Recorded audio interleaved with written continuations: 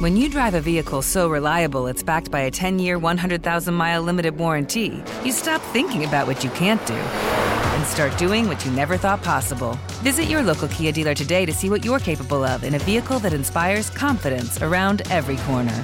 Kia, movement that inspires. Call 800-333-4KIA for details. Always drive safely. Limited inventory available. Warranties include 10-year 100,000-mile powertrain and 5-year 60,000-mile basic. Warranties are limited. See retailer for details. I'm Scott Weinberger, journalist and former deputy sheriff. In my new podcast series, Cold-Blooded, I'm embedded in the cold case investigation into the death of firefighter Billy Halpern. Experience this investigation in a truly unique way, untangling secrets that may reveal the answers to not only one case, but almost a dozen. Listen to Cold-Blooded, The Apollo Gym Murders on the iHeartRadio app, Apple Podcasts, or wherever you get your podcasts.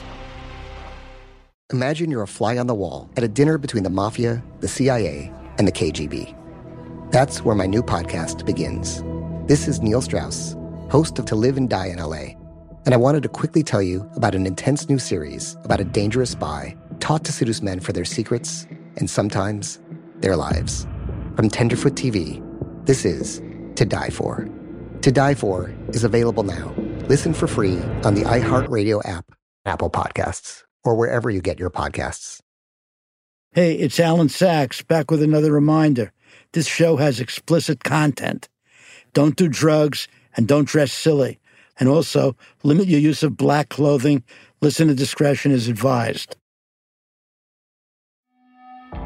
It's Halloween night, 1981. All across America, little kids are crawling the streets trick-or-treating. The popular costume that year is Indiana Jones. Meanwhile, in New York, crowds of comedy fans have gathered at a studio in Rockefeller Center. They've come for a special spooktacular taping of Saturday Night Live. At around midnight, the host, actor Donald Pleasence, takes the stage to introduce the musical guest. He doesn't know it, but he's about to witness television history. They look very frightening, but they're really very nice. Our Halloween night guests. And by the way, tonight, look out for surprises. Ladies and gentlemen, fear! My babies talk about low down skakadoo.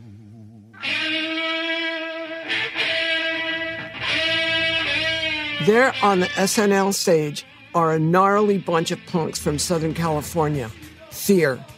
They launch into their first song, Beef Bologna. Beef, beef, beef, beef bologna, beef, beef, beef, beef bologna.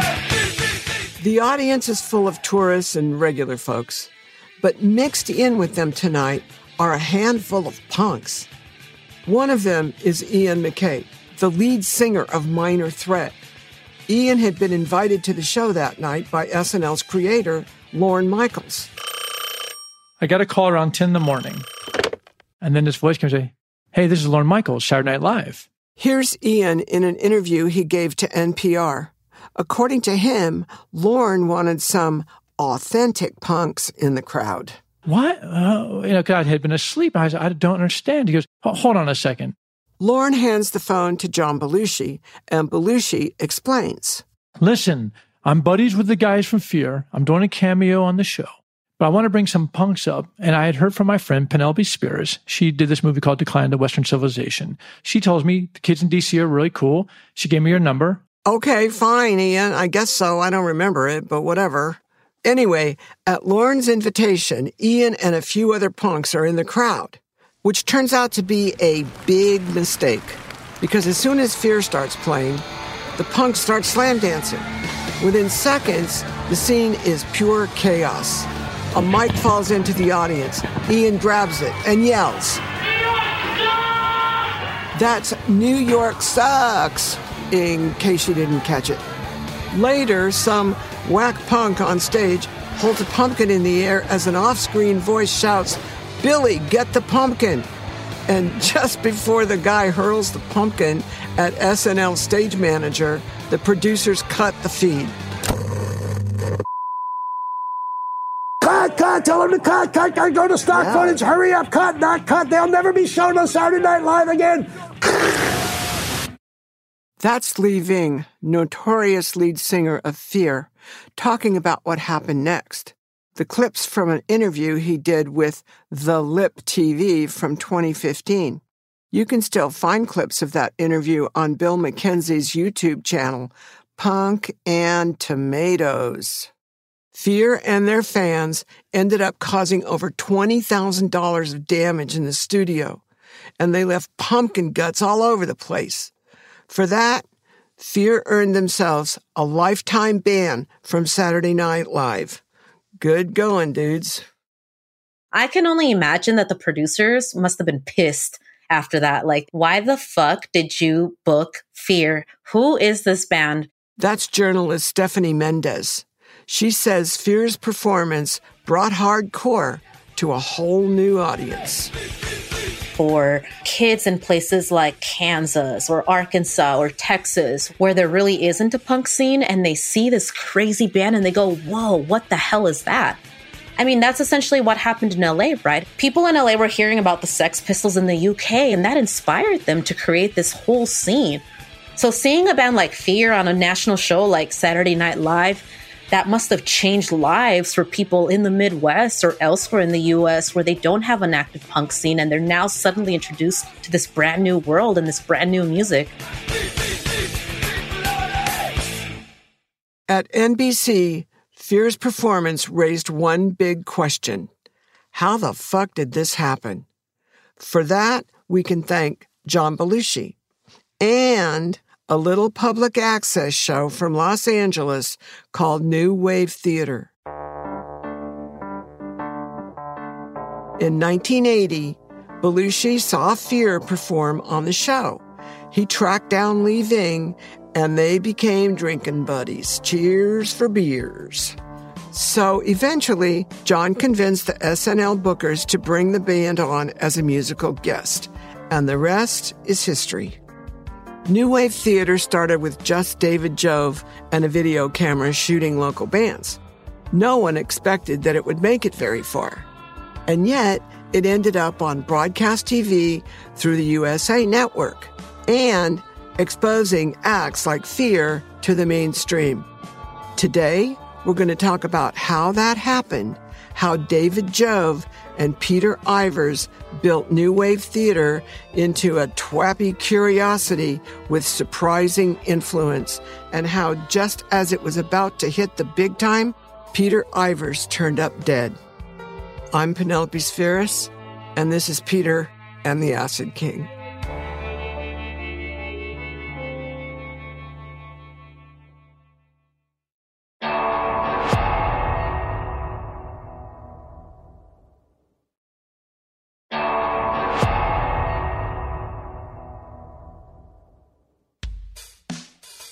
When music journalist Ed Oakes gave David the idea for New Wave Theater, he'd mostly done it to get David off his back. And I thought I got rid of him. I was so proud, and he was gone, and I didn't hear from him again for a month. He definitely didn't expect Jove to actually pursue the idea. And then the next time I heard from him, a month or two later, he was just ebullient. He was effusive. He was bubbling over with joy. He said, come on over. I have all this footage of groups. I want you to see it. Going to David Jove's place is an experience. His place, you can't call it an apartment, can't call it a house. It wasn't a loft. It was a storefront. He lived in a storefront. All the windows were painted black. You couldn't see in, you couldn't see out. Everyone called it the cave. I never went there, but I heard about it, and it sounded too creepy for my taste. But some people loved the cave. It was their landing place when everything else closed down. Alan Sachs was a regular cave dweller. And I would, after 2 o'clock in the morning, I'm still up, I'm still wired, I still want to do something, as do a lot of people. I would call him, and he would say, come on over. You had to go down this little alley to the back door. And you'd hear chains. He'd open up the door and say, come in quick, don't let the flies out. And you'd go in, slam the door, and now he would lock it, and he would lock it with a bolt, with chains, and you knew you were locked inside David Jove's place. David had these speakers in the cave that he played insect noises from. Crickets, bird chirps, and oh my God, he had like incense or fresh eucalyptus. It always smelled like eucalyptus, like you were at the baths, which obviously didn't match the vibe of the rest of the place. He had crickets on tape chirping all the time, wind. It was like really fucking weird. And it was dark. The walls were painted red, deep red. His pad was set up with all of these little satanic icons all over the place. Pentagrams and creepy doll heads hanging around, bullet holes in the ceiling. And yet, I would take a date there.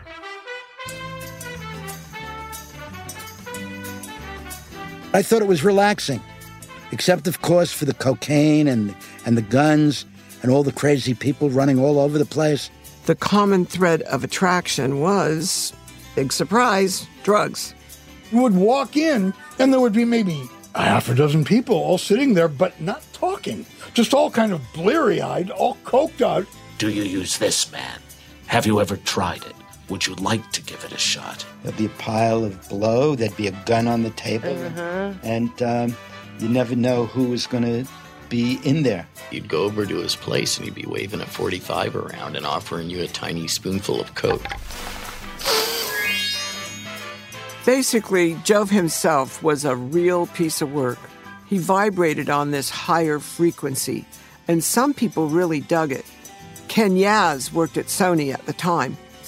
David was a master conductor, and he knew when to give you a little more, and he knew when to back off, and you never asked. You just waited until it was there. Jove loved chaos, and chaos is fun, permissive. You got the sense he was always in control of these out-of-control situations. He gave me this little .22 Derringer, 22 long, and said, shoot it at the ceiling. I did. Huge muzzle flash, couldn't hear for about a week. I said, David, there's plenty of bullet holes up there. I said, that's right. I said, David, there's a whole second floor on this place. Does anybody live there? Turned to me, wiped some Goldschlager off his lips and says, I don't know. But it wasn't just coke and guns and a sense of absolute mania that kept people coming back to the cave. The cave was also where New Wave Theater came together. And it all started that day when Ed Oakes came over to watch the footage Jove had been filming at local punk shows. And he had a unique style, which was the handheld camera moving in and out. Unique is an understatement. Jove was constantly in motion, mirroring the energy of the band's performances. Jove and Oakes start editing the footage into an actual show. They scribble monologues to open and close each episode. And pretty soon they realize they need a host. He made me be the original host of the show. It was for pilot purposes, I guess, just to make a pilot. And I don't have that personality. I'm not an out front guy. I'm behind the scenes. And then he was directing me and making me nuts, telling me what to do and how to do it. And I said, you better get yourself a real host. Enter Peter Ivers. According to Alan Sachs, David Jove and Peter Ivers met at a party. They were introduced by David's wife. And apparently, David asked Peter to host New Wave Theater the day before the first taping. Now, live and direct from Paradise Studios in Burbank, California, All World Stage is proud to present New Wave Theater. In early 1980, David and Ed by the 10 p.m. Sunday night slot on the local public access network. It cost them $15. With your charming and delightful host, Peter Ivers, tonight's ghost hosts and crew, we welcome you to New Wave Theater. And the show? Well, the show was something else. Guess who's minding the store, folks? Nobody. In lieu of honest, responsible leadership, the lack of which so few gherkins are aware of. In the early episodes of New Wave Theater, the lighting was so bad that you could barely even see Peter. No one was at that shooting. If I had been at that shooting, I would have pulled out a flashlight and aimed it at the band. I mean, how could he shoot something without lights? That's crazy. That's Michael Dare. He was a film critic for the LA Weekly back in the day, and he attended a lot of New Wave Theater tapings. That first season of the show was very much a public access production. As an opener, Peter would give one of his nonsensical monologues. The entertainment medium is the last bastion of freedom left upon which the designers of tomorrow's entertainment can stand up and be counted. Are you one of them or not? Then he would intro some random band. We're lucky to be here again with one of the hottest, strongest bands in L.A. You've seen them before. You're going to be with them soon. Rayonics! I see it all! The band would play, and then Peter would show up in a wild new outfit to interview them. Every time the camera was on him, he was wearing something else. And he was just constantly changing and wearing the most ridiculous and fun outfits just to fuck with everyone's minds. Here's Peter interviewing Dinah Cancer, the singer of 45 Grave. Dinah, I want to ask you to rate a few powers. How do you rate love as a power? Do you think it's stronger than hate? Yes. And do you think that hate binds two people together even more than love? You can't forget them. You're obsessed by the one you hate? Yes. Pick it up. That makes it even more fun. What's fun about that hate? What is evil? Why? You get to beat them up. You want to hurt others? Sometimes. 45 Grave. Sometimes is now. The whole show had this DIY flair to it, but in its own way, I guess it worked. It was a fascinating thing to watch, and for me, just the best musical education. After the first season, David starts pitching the show around, thinking maybe he can get paid. He sends it to Stuart Shapiro, a buyer at USA Network.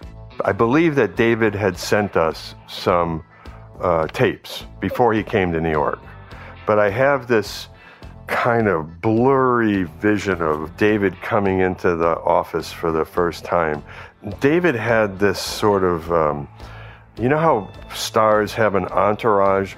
Well, David had a personal entourage that was a psychic entourage. He would come into a room and there would be a whirlwind of psychic energy. He came in and said that he wanted to produce, get better quality, and we committed immediately to like first 2 seasons, or at least the next season, which we were going to finance. We did finance as Night Flight. On New Year's Day, 1982, New Wave Theater goes legit, joining the Night Flight lineup on USA Network. The idea of finding all the best local public access shows and putting them together into one show that would go national.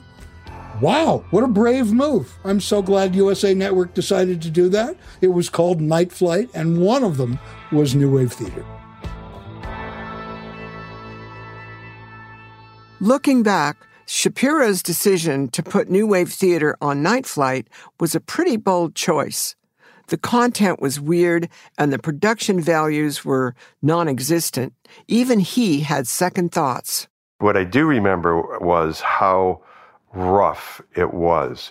And USA Network demanded that we put New Wave Theater at the very end of the show so it would go on late at night. Never really quite thinking that 4 hours later, it was actually not so late in L.A., so it actually became really popular in L.A. on that time. LA's new music, new wave scene is expanding faster than anyone imagined. With new wave radio networks springing up and LA's new music bands playing all the new national variety TV shows, the new music scene slowly moves in on a sleeping America. The first season of shows is just a camera aimed at a bunch of bands with a host who interviews them. The second season took place in another universe. Jove cuts the performances with footage of space launches, atomic bombs, swimming ducks, any random images he could find. For the second season, he learned that editing solved everything, that he could just shoot and go back to his cave and create something brand new. In a 1 hour New Wave Theater, I would bet it had 1,000 cuts. There are all kinds of subliminal things happening in season 2 that nobody has ever seen until they start going through it frame by frame.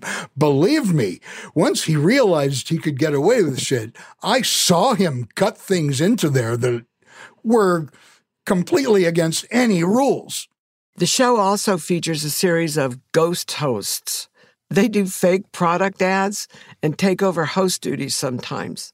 Here's actor Tim Matheson, who played Eric Otter Stratton in Animal House. I'm here with ghost host Tim, who of course led Animal House's raging battle against the authorities. Hey Tim, how do you act? Peter, there's no time to create. You just have to go. When you watch New Wave Theater, it feels like you're watching one giant psycho party. The shootings were this giant party. We were there to hear these bands play and to dance to them because it was a party. Here's Iris Berry talking to Alan Sachs. That was a great show. Yeah, it was fantastic. Fun. I was at every filming. Were you? No, few. Why were you there? Because that's what we did. It was a thing to do. Right. Our friends' bands were playing, and they needed a crowd, and we wanted to hang out. Even though it called itself New Wave, the show put a spotlight on a lot of really cool LA punk bands. We shot, all the local bands at 45 Grade, X, Fibonacci's, Suburban Lawns, Circle Jerks, Blasters, The Plugs, on and on. And it was a wonderful era in music in LA because it was all undiscovered by the record labels. That's Peter's musical collaborator, Russell Buddy Helm. It was often the first time, and sometimes the only time, any of us saw these bands on TV. But for some of us, it felt like they were exploiting the scene, not supporting it. And then New Wave Theater, for me, it was a misfire from the get-go. That's Germs manager Nicole Panter. She thought Peter was part of the problem. That was the other thing. For me, it's like, this guy's a Harvard graduate. He is fucking slumming.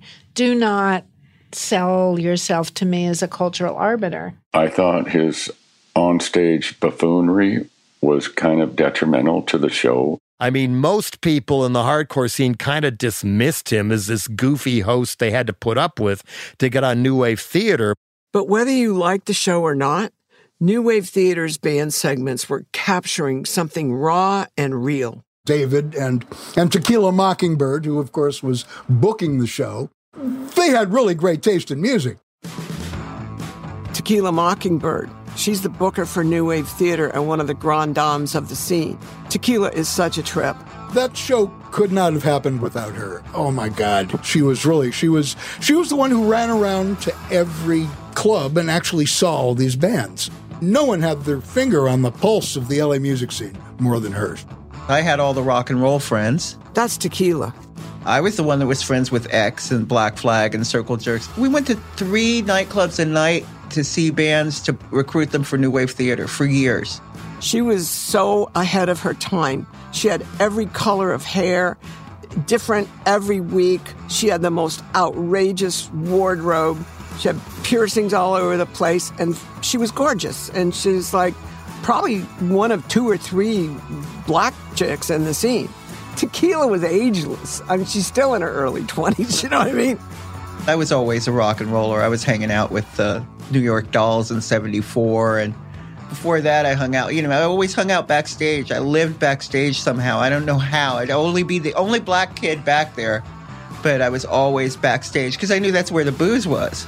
Personally, I was surprised that Tequila booked New Wave Theater because she was one of the original Real Deal punks. Maybe it was because they had the best pot around, and Tequila would often smoke another one just like the other one, as I recall. I saw an ad in the Music Connection that said, putting together a public access TV show, I need bands. And I went in with my suitcase of all these hardcore bands that I had been booking at a place called King's Palace. I went to him and we arranged how we were going to do New Wave Theater. He'd had no idea what punk was. She's talking about David Jove, by the way. So when I said, oh, well, I'm going to go see PIL and I'm going to talk to them and see if I can get them into New Wave Theater, put them on, he was like, oh, they're nothing. That's not real punk. It wasn't the first or only disagreement between Tequila and David Jove.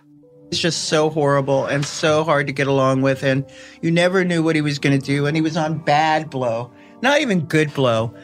When the nuclear cocaine of John Belushi arrived, that's when everything went crazy with everybody. He would show up with like a rock like this big, sitting on the table, pull a hammer out of his pocket, smash, fucking blow everywhere. It was insane. And it was all this like really high grain. Before that, David was doing like shit cocaine. When John Belushi's cocaine got into the picture, nobody could work with him anymore. We just were mistreated as much as possible. Like, it's like working for a dictator. David and Peter were opposites in almost every way. Energy, ideas, art, relationships, and people noticed. People like the performance artist Johanna Wendt. Peter was a charming guy, and I liked Peter. I immediately didn't like David Jove. It was just this whole kind of, come on with David Jove, like how he was going to make me famous, and I was going to be on television, and blah, blah, blah. To Johanna, the pairing of Peter and Jove was the oddest of couples. I would talk to him about how come, like, what's the deal with you and David Jove? Because your personalities just don't seem like, it doesn't jive. It doesn't make any sense. It almost seemed like it was David talking through Peter. I always found it annoying, and I think that Peter thought that he was doing this, this character. And I felt that who Peter was as a human being was way more interesting than any character that he could do.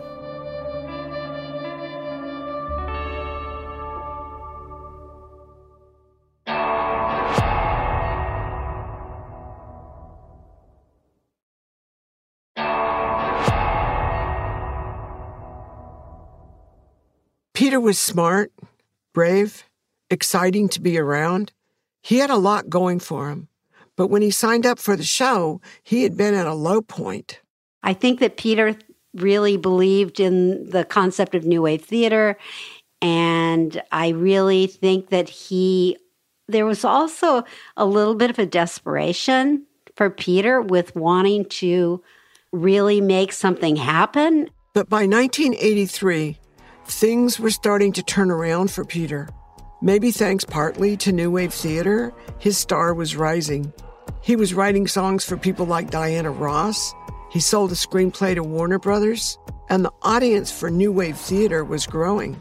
At some point, the crowd started getting bigger and bigger, and then suddenly, there was Beverly D'Angelo, and there was Harold Ramis, and there was John Belushi, and suddenly this very, very hip underground was really paying attention to it. Somehow, New Wave Theater had become a modest hit, but curiously, its success planted the seeds of its downfall. Peter's career was heating up, and given how hard it was to work with a coked-up David Jove, Peter's interest in New Wave Theater began to, peter out. Meanwhile, the show's visibility was creating problems for David Jove. The attention puts him in the spotlight, and the spotlight puts him in danger. Here's his friend, Ed Oakes. It was doomed to failure because as soon as he got close to success, he had to destroy it. Because ultimately he was afraid that if he stuck up his head, whether he appeared on TV or there was a concert, someone would recognize him and he'd wind up maybe going to jail. As it turned out, there was a lot more to David Jove than met the eye. For starters, David Jove wasn't even his real name. He went by several names, and in some circles, he was better known as the Acid King. But we'll get into that next time. See you later, fuckers.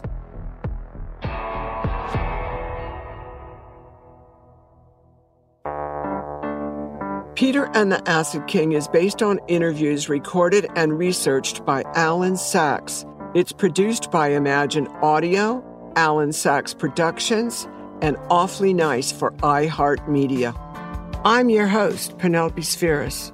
The series is written by Caitlin Fontana. Peter and the Acid King is produced by Amber Von Schassen. The senior producer is Caitlin Fontana, and the supervising producer is John Asante. Our project manager is Katie Hodges. Our executive producers are Ron Howard, Brian Grazer, Cara Welker, Nathan Clokey, Alan Sachs, Jesse Burton, and Katie Hodges. The associate producers are Laura Schwartz, Dylan Cainrich, and Chris Statue. Co-producer on behalf of Shout Studios, Bob Emmer. Sound design and mix by Evan Arnett. Fact-checking by Catherine Barner. Original music composed by Alloy Tracks. Music clearances by Barbara Hall. Voiceover recording by Voice Tracks West. Show artwork by Michael Dare. Special thanks to Annette Van Duren. Thank you for listening.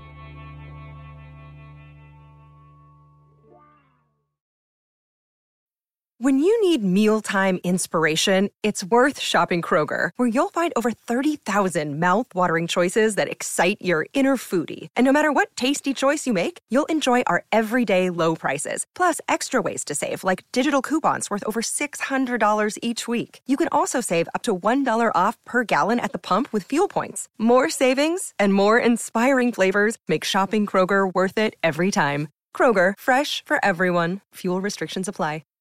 I'm Scott Weinberger, journalist and former deputy sheriff. In my new podcast series, Cold Blooded, I'm embedded in the cold case investigation into the death of firefighter Billy Halpern. Experience this investigation in a truly unique way, untangling secrets that may reveal the answers to not only one case, but almost a dozen. Listen to Cold Blooded, the Apollo Gym Murders on the iHeartRadio app, Apple Podcasts, or wherever you get your podcasts. Imagine you're a fly on the wall at a dinner between the Mafia, the CIA, and the KGB. That's where my new podcast begins. This is Neil Strauss, host of To Live and Die in LA, and I wanted to quickly tell you about an intense new series about a dangerous spy taught to seduce men for their secrets and sometimes their lives. From Tenderfoot TV, this is To Die For. To Die For is available now. Listen for free on the iHeartRadio app, Apple Podcasts, or wherever you get your podcasts.